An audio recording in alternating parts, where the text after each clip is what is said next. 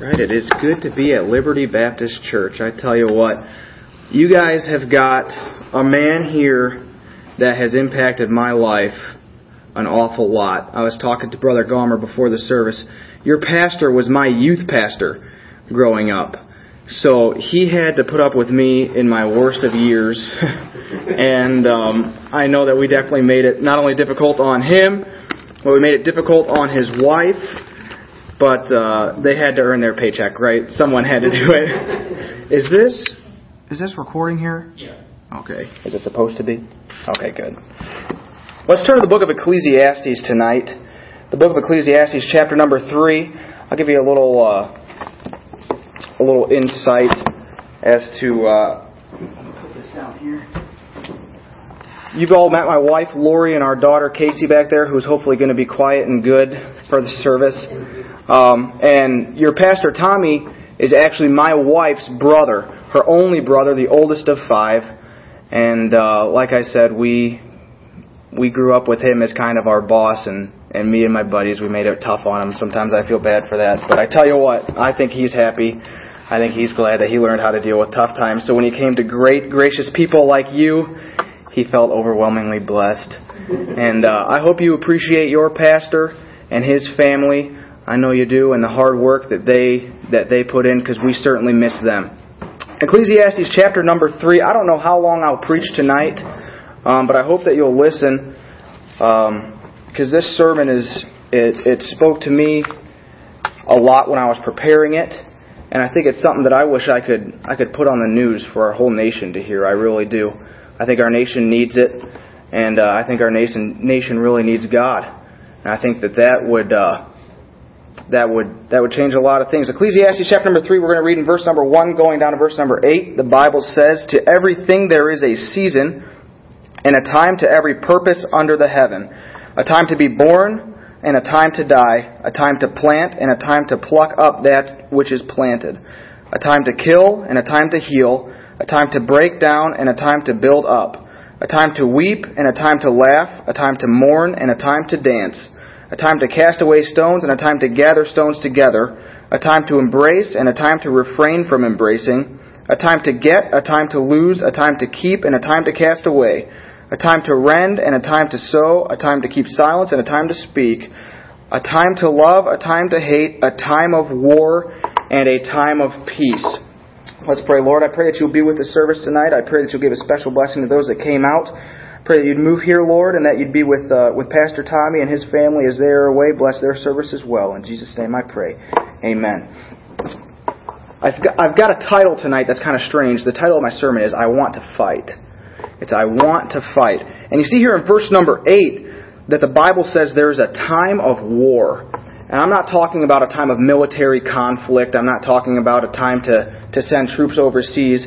This is a statement that often takes on a negative meaning. When we think of fighting, we think of it as a bad thing, and sometimes it is, but understand tonight that there is a time and a place to put up a fight.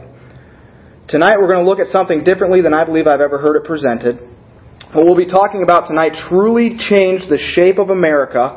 It changed our country forever, and Satan has been laughing ever since. Tonight we will look at the consequence of not fighting when the time is right and the catastrophic results that can follow. Before I get into this, you might ask, wasn't Jesus a pacifist? I know you see the pictures today of this long-haired, sissy, European-looking Jesus, but Jesus was not a limp-wristed pacifist. In fact, Jesus cleansed the temple by force once in the New Testament, and I don't want you to think for a second that Jesus was a polite little sissy. In fact, he also told his disciples in Luke chapter 22 to sell their coats and to buy a sword. Now, why would you need a sword? I can only think of one reason. That's to fight, right? I challenge you to do a study in the Bible of the word resist. It does not mean to simply passively accept something, but it means to push it away and fight back. All right?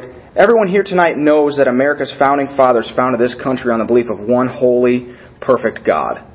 We know this because of true history. And until 1962, God and the Bible were a regular part of our public education system. Children were raised and taught around the Bible and God. Hope you can bear with me for the first part of the sermon. I'm going to be reading some statistics and a few things here, and then I'll get into some preaching later on, but follow along if you can. In 1955, the New York Board of Regents approved an inclusive school prayer to be used in the public school system. The prayer was relatively short and said this: Almighty God, we acknowledge our dependence on Thee, and we beg Thy blessings upon us, our parents, our teachers, and our country.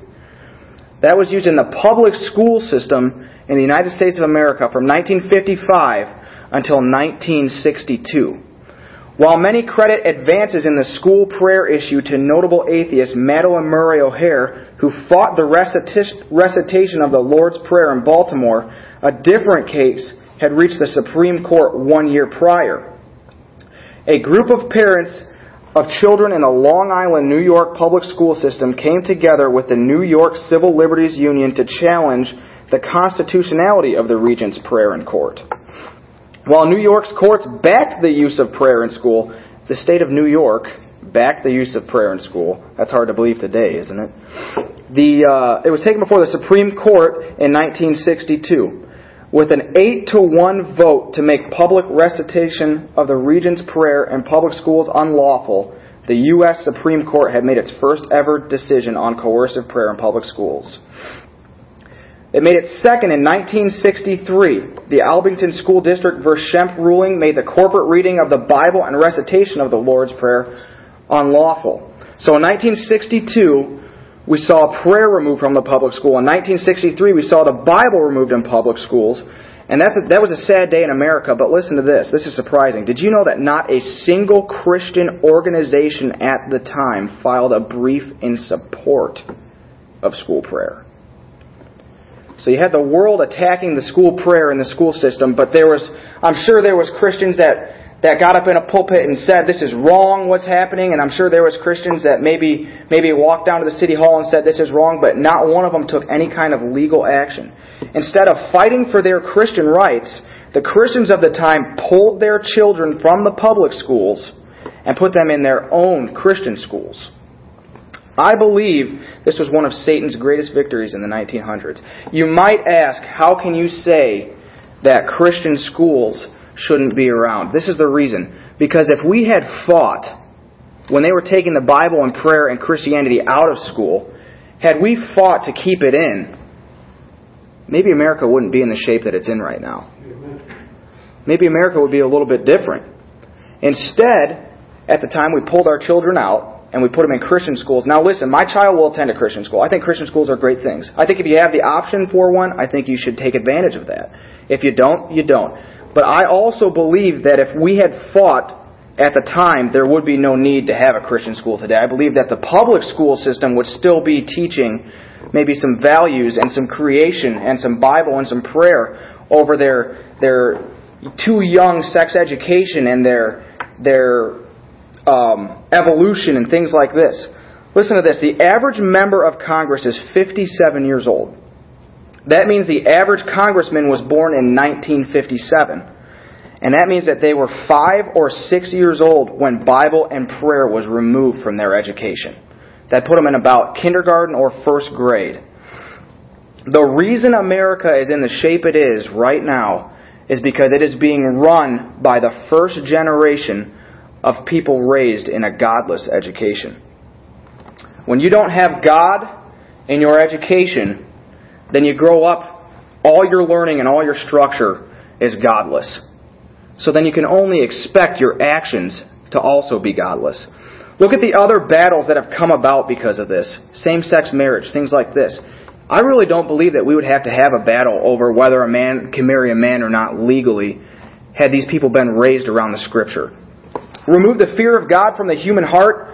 Whitewash the reality that sooner or later all of us will answer to a supremely moral being, and eliminate the concept that He demands adherence to His laws, and it's but a short step to the deterioration of the cornerstone of society, which is the family.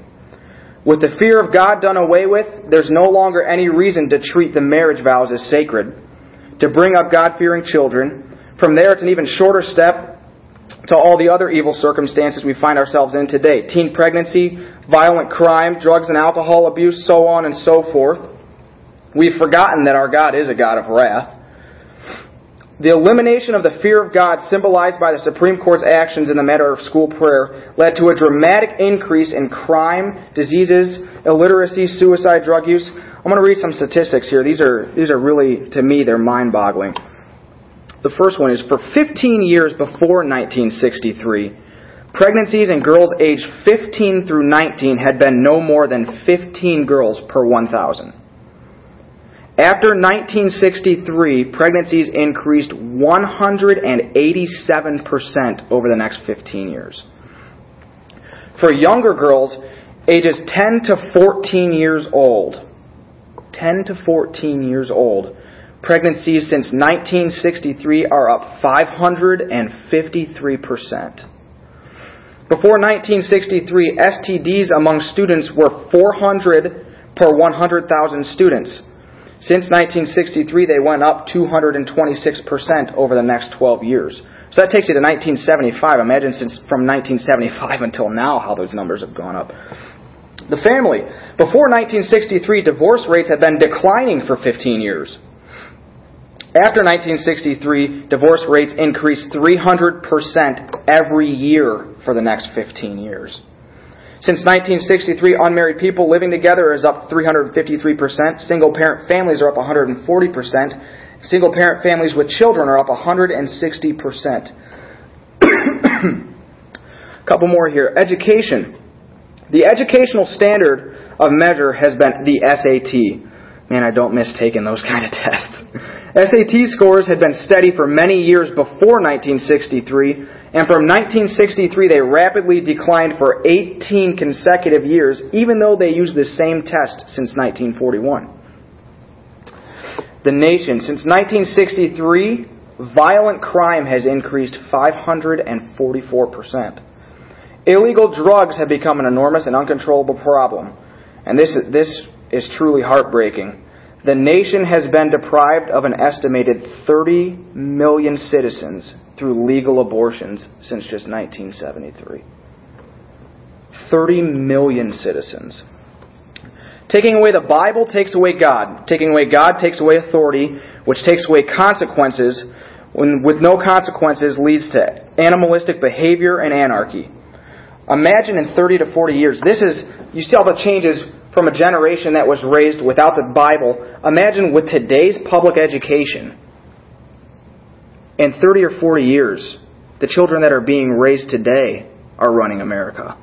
How are those percentages going to go up? We shouldn't be in the mess we are in today. We need Christian schools, but we shouldn't. Had these court cases been resisted instead of accepted, we wouldn't be where we are. And I told you all that to explain to you that there is a time to fight. The fight was not fought right at that time. And I want to talk quickly about 3 things tonight that I believe we need to always be fighting for. The first thing that we need to fight for. Can we all agree that there's a time to fight tonight? That there is a need for fighting? I'm not talking about a fist fight. I'm not talking about going and fighting somebody. I'm talking about fighting for things that we need to. The first thing is that we need to fight for lost souls. Proverbs chapter 11, verse number 30 says, "The fruit of the righteous is a tree of life, and he that winneth souls is wise." It's time to be honest with ourselves. And I don't know your soul-winning program here at this church. I've not talked to Brother Tommy about it. But as Christians in America today, I don't think we're doing the job that we should be soul-winning. I know personally that I don't. I know personally that our church, my church, has got a great members. Listen, I love my church to death, but we could be doing more to reach more souls.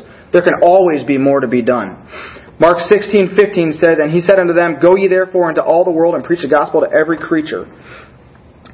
I know back home, if we had a church service every Saturday at 10 o'clock to expose the dirty secret of some other church member, I can guarantee you that our church would be full of people there waiting to see it, right? Yet, for some reason, Saturday's visitation day at Lighthouse Baptist Church, we struggle to get that place full. We struggle to get a handful of people there. We've got the opportunity to share with them the gift of salvation that we got to receive. The gift of salvation given to us, to knock on somebody's door, tell them the story of Christ, and change their life. But how often do we do it? I don't know about you, but I don't do it enough. Raise your hand tonight if you're saved. Raise your hand tonight if somebody told you how to be saved. All right? Raise your hand if you're glad they didn't take that day off of sharing the gospel. I'm sure glad they didn't take that day off, amen? If they didn't, maybe we would have never heard. You know what? We have that opportunity to be that person to somebody else. You don't have to be called to preach to witness. You don't have to be an evangelist or a missionary or a pastor to witness and to share the gospel and to go soul winning. You can be that person to somebody else. The way we're going to have to do that is, first off, we're going to have to look at the sinner and not the sin. You have to look at the sinner and not the sin. Romans 3:10 says, "As it is written, there is none righteous, no, not one." Listen to me here. It doesn't matter how much money you have in your bank account. It doesn't matter what kind of home you were raised in. It doesn't matter how many people you have won to Christ. It doesn't matter how many hours you have spent in this church. And it doesn't matter if your dad's a pastor or if he's a drunkard when it comes to the truth about what we all deserve. You could be the most spiritual person on this earth, but you still deserve hell. I deserve hell. Every person on the face of this earth deserves hell. Paul deserved hell. Joseph deserved hell. Job deserved hell. Murderers deserve hell. Predators deserve hell. And you know what? So do Baptists. We all deserve hell. I deserve hell, and you deserve hell. I believe many times as Christians, we begin to look and think that we're really not that bad. Sometimes we get caught up in this, well, I'm wearing a suit to church, and I've got my Bible under my arm, and I'll be there Sunday morning, and I'll be there Sunday night, and I'll be there Wednesday night. I'm a pretty good person. But if you see past it all, look at what Christ really sees. Look at the fact that our sin put Him on the cross.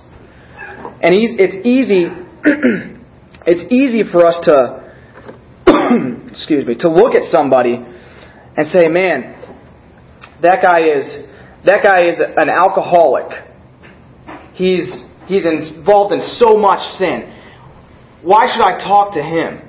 You know, it's easy to look at these things. Oh, that guy, he's a homosexual. I hope they all die. They need to go to hell. Listen, we need to go to hell just as much as they do. We deserve it just the same. Just because we're not involved in what we consider these big sins, they call them, these big things that are bad. I've never killed anybody. I hope you've never killed anybody. But listen, murderers can go to heaven. Just like you and I can go to heaven. Amen. So often we look at sinners and we see the sin, but there is a soul that will spend eternity somewhere. I wonder, oftentimes when I walk past all these people at Walmart. You guys go to shop at Walmart? I hate going to Walmart, but you got to get groceries somewhere, right? When I'm walking through Walmart, I think sometimes if I had spiritual X-ray glasses, I could see right through somebody's body into their soul. How many people that I'm walking past would their souls say hell-bound? Thank you very much. Appreciate that. How many people, if I could look through their acts that they have on their actions, all these people that we come in contact with every day, the people I work with, if I had a way to see spiritually the X-ray vision of their soul, how many of them are dying and going to hell every day? So many people. For all have sinned and come short of the glory of God, the Bible says. We're going to have to get soul conscious, is what my pastor calls it. He says you got to be soul conscious, you got to focus on the soul. I'm going to tell you a story. I have one sister who's 2 years younger than me. And she is married. They were married 3 months after we were. And then my parents up and moved to Georgia after they shipped us off. My dad got sick of the cold weather, I think. But my sister and her husband Derek, they live in Lincoln, Illinois. He's a great young man. He's got a good church. He's a great guy. I don't think that anybody's good enough for my sister, but I guess he's as close as they come. And Sawyer, their son, is how much older than Casey, Lori? 5 or 6 months? Something like that. Well, when my wife was pregnant and Sawyer was 4 months old, I received a phone call at work. Actually, I got a text. My mom said, "Call me," in all capital with an exclamation point. And I said, "Oh boy, something's up." So I called my mom, and she's in tears. I mean, she's hysterical. And she begins to tell me that a man broke into my sister's house when my sister was home. And I find out that later on that there was a man that came and knocked on her door when her husband, my brother-in-law, was at work. And he said, "Hey, is your husband home? I need to talk to him." And she said, "No, he's not home. He's at work, but he'll be back later." And the guy said, "Well, could I leave him a note?" And she said, "Yeah, that's fine." And so she went to get a piece of paper, and when she came back to the door, he forced his way into the house. And she's holding her 4-month-old son, and this guy grabs my sister right by the neck like this and starts to squeeze him and pushes her down onto her couch. And he's telling her to shut up, and she's screaming as loud as she can. Well, they have a Great Dane St. Bernard mix, a dog that probably weighs, I'd say, 120 pounds, that came running into that room and scared that man off. Well, later on, come to find out, that man was on a registered sex offender list. He was a predator type guy. He was carrying a bag with him, and I'm not even going to talk about what he had in that bag with him, but I know that his plans for my sister were not good. I know that he did not have good plans with my sister. And I'll be honest with you tonight. I'm not gonna try to make myself sound great. I'll be honest with you. When I heard this story, I cannot describe the amount of hate that came into my heart. My sister, I'm not a big guy. My sister's probably half my size. She's this tall. She's this big. She's got a 4-month-old baby. And some guy pushed her door open and grabbed her by the neck and tried to attack her. And I tell you what, at that moment, I would not be lying to tell you that if I could have got along with that man, I truly believe that I would have committed murder. I believe I'd have killed him. And that's obviously that's not the right thing to do. But listen, I had a trip then down to Lincoln. My parents came up to be with my sister, and Lori and I went down to be with her. And we all got together, and she's okay, and she was okay, and we were all thankful. And we were going to get together and pray, and thank God for keeping His hand on them. And I remember my brother-in-law was going to pray first. Derek was going to pray first. And in his prayer, he said, "Thank you, God, for keeping my wife and my son safe.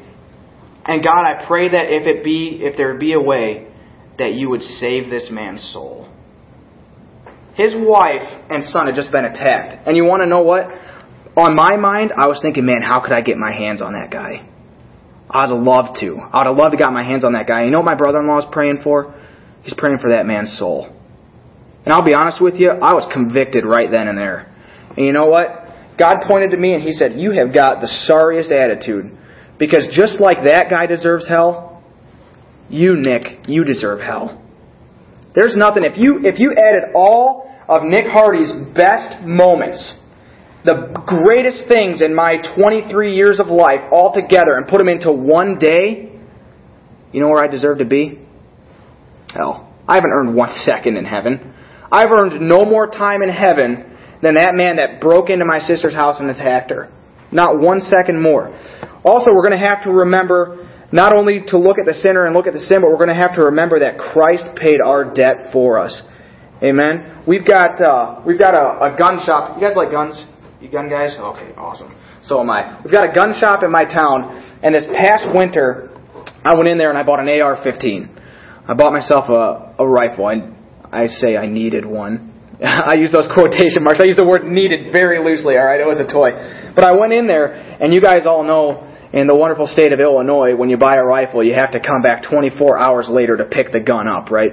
So I went in there, and I got my receipt, and on the receipt, I paid for it. They put paid in full on that receipt. And so I went home with just my receipt. You know why they wrote that on there? Because if I came in the next day and said, I want to pick up my gun, and they said, okay, well, you owe us however much amount of money, I could show them that receipt, right? And I say, no, it says paid in full. Well, when I saw that, I began to think, because there's going to come a day where I'm going to stand before Jesus Christ. I'm going to stand before God, right? And He's going to say, hey, here's a list of things that you've done, and trust me, there's going to be no shortage of things to convict me for. You're going to say, you've done this, you've done this, you've done this, you've done this. And you know what the sentence is? You deserve eternity in hell. And you know what? Jesus Christ is going to come up with a paper with His blood. And then you know what it's going to say? Paid in full. Amen. There's a debt that's there that I could not pay that has been paid for me. Amen. You know as well as I do that if you receive a letter in the mail tomorrow that says you are free of all debt, you don't have a house payment, you don't have a car payment, you have no credit card bills, they're all paid off, I think that you and I both will walk around with the biggest smile on our faces of anybody. And you know what? I'd be wanting to tell people, if I got a letter in the mail, you got a letter that says, Brother Menendez, your debts are all paid for. You are completely debt-free. You never have any more debts. And all you have to do is tell someone else. Would you be willing to tell somebody else how to do that? Amen. Absolutely. But you know what? Spiritually, the same thing has happened to us. The same thing. We've got a debt. And we can't pay that debt. There's nothing we can do to get ourselves to heaven. But it's been paid for us. We owed a debt greater than money can amount to. And through accepting Christ, I know that I had that debt paid. And it thrills my soul every day to know that I owe hell, but I don't have to pay it. That's a thrilling thing. It's been paid for with Christ's blood. And you know what? It's something that is worth sharing with others. We've got to be willing to fight for souls. Just like we saw the consequences of the school system removing the Bible and prayer, if we're not willing to fight for souls, it breaks my heart to think how many people in my lifetime that I should have talked to about the gospel. How many people I should have talked to. Maybe, and I'm not sure where you guys work. I'm not sure what you ladies do throughout the day. I'm not sure where you kids go to school. But you are where you are for a reason. Do you believe that everybody you work with is saved? Do you believe everybody at your school is saved? Do you believe that everybody that you come in contact with is saved, your family? I don't. And you are in these people's lives for a specific reason. Sometimes I have to remind myself of that. I'm at work. Maybe I'm at work so that one of my coworkers can accept Christ. But how is he going to accept Christ if I'm not willing to tell him? If I'm not willing to maybe embarrass myself a little bit? If I'm not willing to go out on that limb and share the story of Christ with somebody and put my head out there a little bit, take a little bit of risk. But I believe that somebody's soul is worth that risk. I hope that you believe the same thing. So number one, we need to fight for souls. Number two is we need to fight for our church family. Let me take a drink here. My throat. I don't know what. I haven't even eaten supper. I got something scratching my throat like crazy tonight. Probably one of them bees. Caught me on one of the... We need to focus, or we need to fight for our church family. Romans 12:10 says, "Be kindly affectioned one to another with brotherly love and honor, preferring one another." Our church family is irreplaceable. I believe that it is. And I know we got a small group here tonight. I know that Brother Gomer said there's usually more on a Sunday morning. And you guys maybe have not come to this point. I hope you never do. But as the church grows and gets bigger and goes on longer, there's going to be these little bickering things that start with church members. You know, the guy that sits on the front row over here doesn't like the guy that sits on the front row over here. Or this guy's wife doesn't think that her tuna casserole is as good as hers. You know how these things work? And these little things start. And people tend to forget, at least in my experience watching people at our church, people tend to forget that we are a family. We are a church family. We're here for each other. For some reason, we're always so quick to tear each other down when really we should be lifting each other up. Everyone in this room tonight, all you guys are part of a family bond. You guys, your pastor, the others that are here, and everybody in this room is worth fighting for. I believe first that you should encourage each other with kind words. You know, sometimes it's nice to just hear some encouragement. There's a woman in our church, her name is Mrs. Holub. Her husband was such a good man. And he recently here, I'd say it's probably been about 6 months, he passed away. And how old is Mrs. Holub, Lori, do you know? But this poor woman is now, she lives in Spring Valley, the same town we live in. All of her children, I think she's probably got 5 or 6 kids, they all live elsewhere. She's got no family, her husband passed away, and she's going through a rough time. Well, she come up to me a few months ago with a little... I did the song leading, and Brother Gomer, we talked about this at the beginning. I'm not a song leader. Every now and then, my father-in-law, our pastor, will be out of town, and my brother-in-law, the assistant pastor, will preach, and then I get stuck doing the song leading. And I'm not a great fan of it. Well, she come up to me and she said, Brother Nick, you do such a good job leading the songs. And I said, Mrs. Holub, you do such a good job lying, because I most definitely do not do a good job leading the songs. But she came up to me later on that night with a little note. And it said, Brother Holub, which is her husband, used to say this, the greatest ability is availability. And then she put, keep it up. And I tell you what, that was such an encouragement to me. This woman who's just lost the man that she's been married to for over 50 years is trying to encourage me. And I really wish that I could be that type of church member. I wish that all our church members were that way. That everybody was so worried about encouraging everyone else that they forgot about their own problems. Wouldn't that be wonderful? Words cannot tell you how encouraging it is to get a little note or a kind word from somebody. So we can encourage each other with kind words. Secondly, we can encourage each other by lifting each other up in prayer. For some reason, and I don't know why it is, it seems like most Baptists have forgotten about the true power of prayer. There is power in prayer. Matthew 21:22 says, and all things whatsoever ye ask in prayer, believing. It doesn't say ye might receive, it says ye shall receive. Part of bearing one another's burdens is calling out church members' names to God in prayer on a daily basis. It's nice to know. Listen, I know for a fact, and I don't even have to ask him this, I know for a fact that your pastor, Pastor Tommy, prays for each one of you guys. I know that. And isn't that an encouraging thing? Maybe you're having a tough day. Maybe work is not going the way you want it to. I don't know about you, but it seems like that happens to me every day. I'm at work and everything is going wrong. But then you think, you know what? I've got people praying for me. I've got people praying for me. That's such an encouragement. And if you guys can spend time praying for your pastor and praying for each other, I mean, that's going to do nothing but build you up. My goal, and the way I look at it is, I want to make God so sick of hearing about other people's needs from me that He just determines that He's going to have to take care of it, so I got to quit asking Him. I want God to hear me say, God, I'm praying for Brother Mendez. I'm praying for Brother Mendez so much that He just says, you know what? I just got to take care of Brother Mendez because I'm sick of hearing from this kid. Amen. That's my goal. I don't know about you. So number 1, we need to fight for lost souls. Number 2, we need to fight for our church family. And number 3, and lastly, we need to fight for our faith. This is something that the generation of 1962 failed to do at that time. They did not take the necessary steps to keep God in our education, and look what has happened. It's time to stop that ball from rolling and fight back. You guys ever seen those strongman competitions? I've seen one of them where they got this, it's just a huge rock ball. I'm sure for a chiropractor this is a nightmare. But they've got these massive guys who basically look like they're bowling balls on legs themselves. I mean, they're just straight muscle. And they come over and they pick up these huge rock balls and they have to put them up on like a little pedestal type thing. Well, I think of our country as one of them gigantic 600-pound whatever stone balls rolling down a hill. That's our country. That's the United States of America.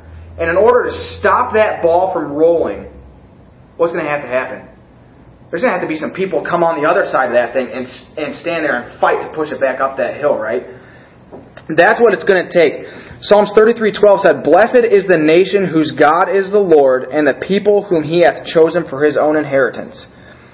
After reading this verse, it's not hard to figure out why our nation is the way it is. America was founded as a Christian nation. And I believe America is a Christian nation. But we have removed God from the center of our education system. We've removed God as our Lord, and it's time for us to change that, and it's up to us. Listen, the world is not going to suddenly see the light by themselves. It's going to take Christians that are willing to put in the hard work and the effort and try to change this world one soul and one community at a time. I can't change Rock Falls. You know why? Because it's my job to try and change LaSalle. You know whose job it is to change Rock Falls? Liberty Baptist Church. For the sake of our next generation, we need to fight for our faith for the sake of our next generation. We're seeing a generation that's basically godless. And it can be changed. It's not too late. I don't want my children or yours to grow up in the United States of America where they can go buy marijuana out of a dispenser at the gas station. I don't want to see that. I don't want my daughter to grow up like that. But you know what? We're heading that way. Where I live in Spring Valley, they just passed it that they can put up a dispenser for medical marijuana. And then you look at places like Colorado and places like that where it's just like, you know what? It's gotten so bad, let's just make it legal. Boy, what happens when the murder rate gets so high they say, hey, we can't control it anymore, let's just go ahead and make it legal. Imagine the country that we'll have in 50 years if it continues at this steady rate of decline. So we need to fight for our faith, number one, for the sake of our country, and number two, for the sake of the next generation. Maybe we'll never see the benefits of fighting back. I'm not talking about getting up arms and going to Washington, D.C. and starting a revolutionary war here. But I'm talking, it's time for Christians, people like you guys and people like me, to stand up and do something for the cause of Christ. It's great that we're in church tonight. But what good is it going to help our community? And don't get me wrong, I believe that you should be in church every service. I believe you should be here. But what good is it going to do our community for us to be in church here tonight and come back to church Sunday morning and come back to church Sunday night and come back to church next Wednesday night if we never talk to them about Christ? If we never tell them, they might look and say, oh, Liberty Baptist Church, their parking lot's getting more full. Is them seeing that going to get them to heaven? Absolutely not. They've got to hear it. They got to hear it. We got to be willing to fight for lost souls. We got to be willing to fight for our church family and encourage each other. And we also have got to be willing to fight for our faith. So with that, brother, is your wife... Hold on, let me go here. I forgot I have a last page. I provide a lot of information tonight. I hope that you believe in the time to fight. But believing is not enough. It's time to do something about it. It's time to truly get burdened about fighting for souls. It's time to truly get burdened about the future of our country. It's time to truly get burdened about our church family. With that burden, it's time to take action. I hope tonight that you guys will come up and that you'll decide to make a difference with your life. If every Christian in America led one other person to Christ, we'd have double the Christians. Simple math, right? Pastor at my church says this all the time. If everybody in our church won one person to Christ, then next week we'd have twice as many people at church. Think about that. Easy way to grow a church, isn't it? Maybe you need to write a letter to the paper. Maybe you need to write a letter to your senator. Just let them know there's some Christians out there that still care about God. Maybe you need to decide tonight that you're going to be a witness at work. Think about this, and I'll close with this. The men and the women that you work with or that you go to school with, you might be the only glimpse of Jesus Christ that they see all week. You might be the only type of Christianity that they see all week. And it is our responsibility. It was a commandment from God. Commandment in His Word to go ye therefore and preach. Now, that doesn't mean that you have to be a pastor. That doesn't mean that you have to get up and in front of your workplace and say, open up in your Bibles. But you know what that means? You have to share the gospel with them. Because it's a scary thought, and I talked about it a little bit already. There's going to come a day where we are going to stand before God, the holy judge who makes no mistakes. And He's going to look at me. He's going to say, Nick, you worked with this man for 4 years, and you never told him that there's a heaven and there's a hell. You never told him that. And you know what? That's going to bring so much shame to me.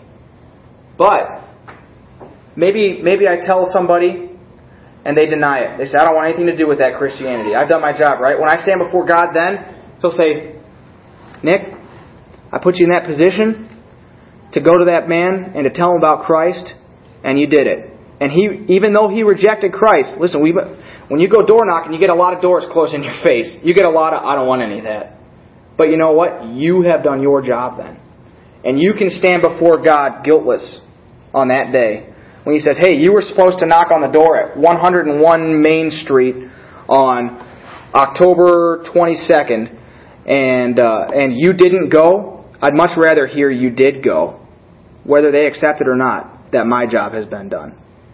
All right, so with that, we'll stand. We'll have our piano player come, please.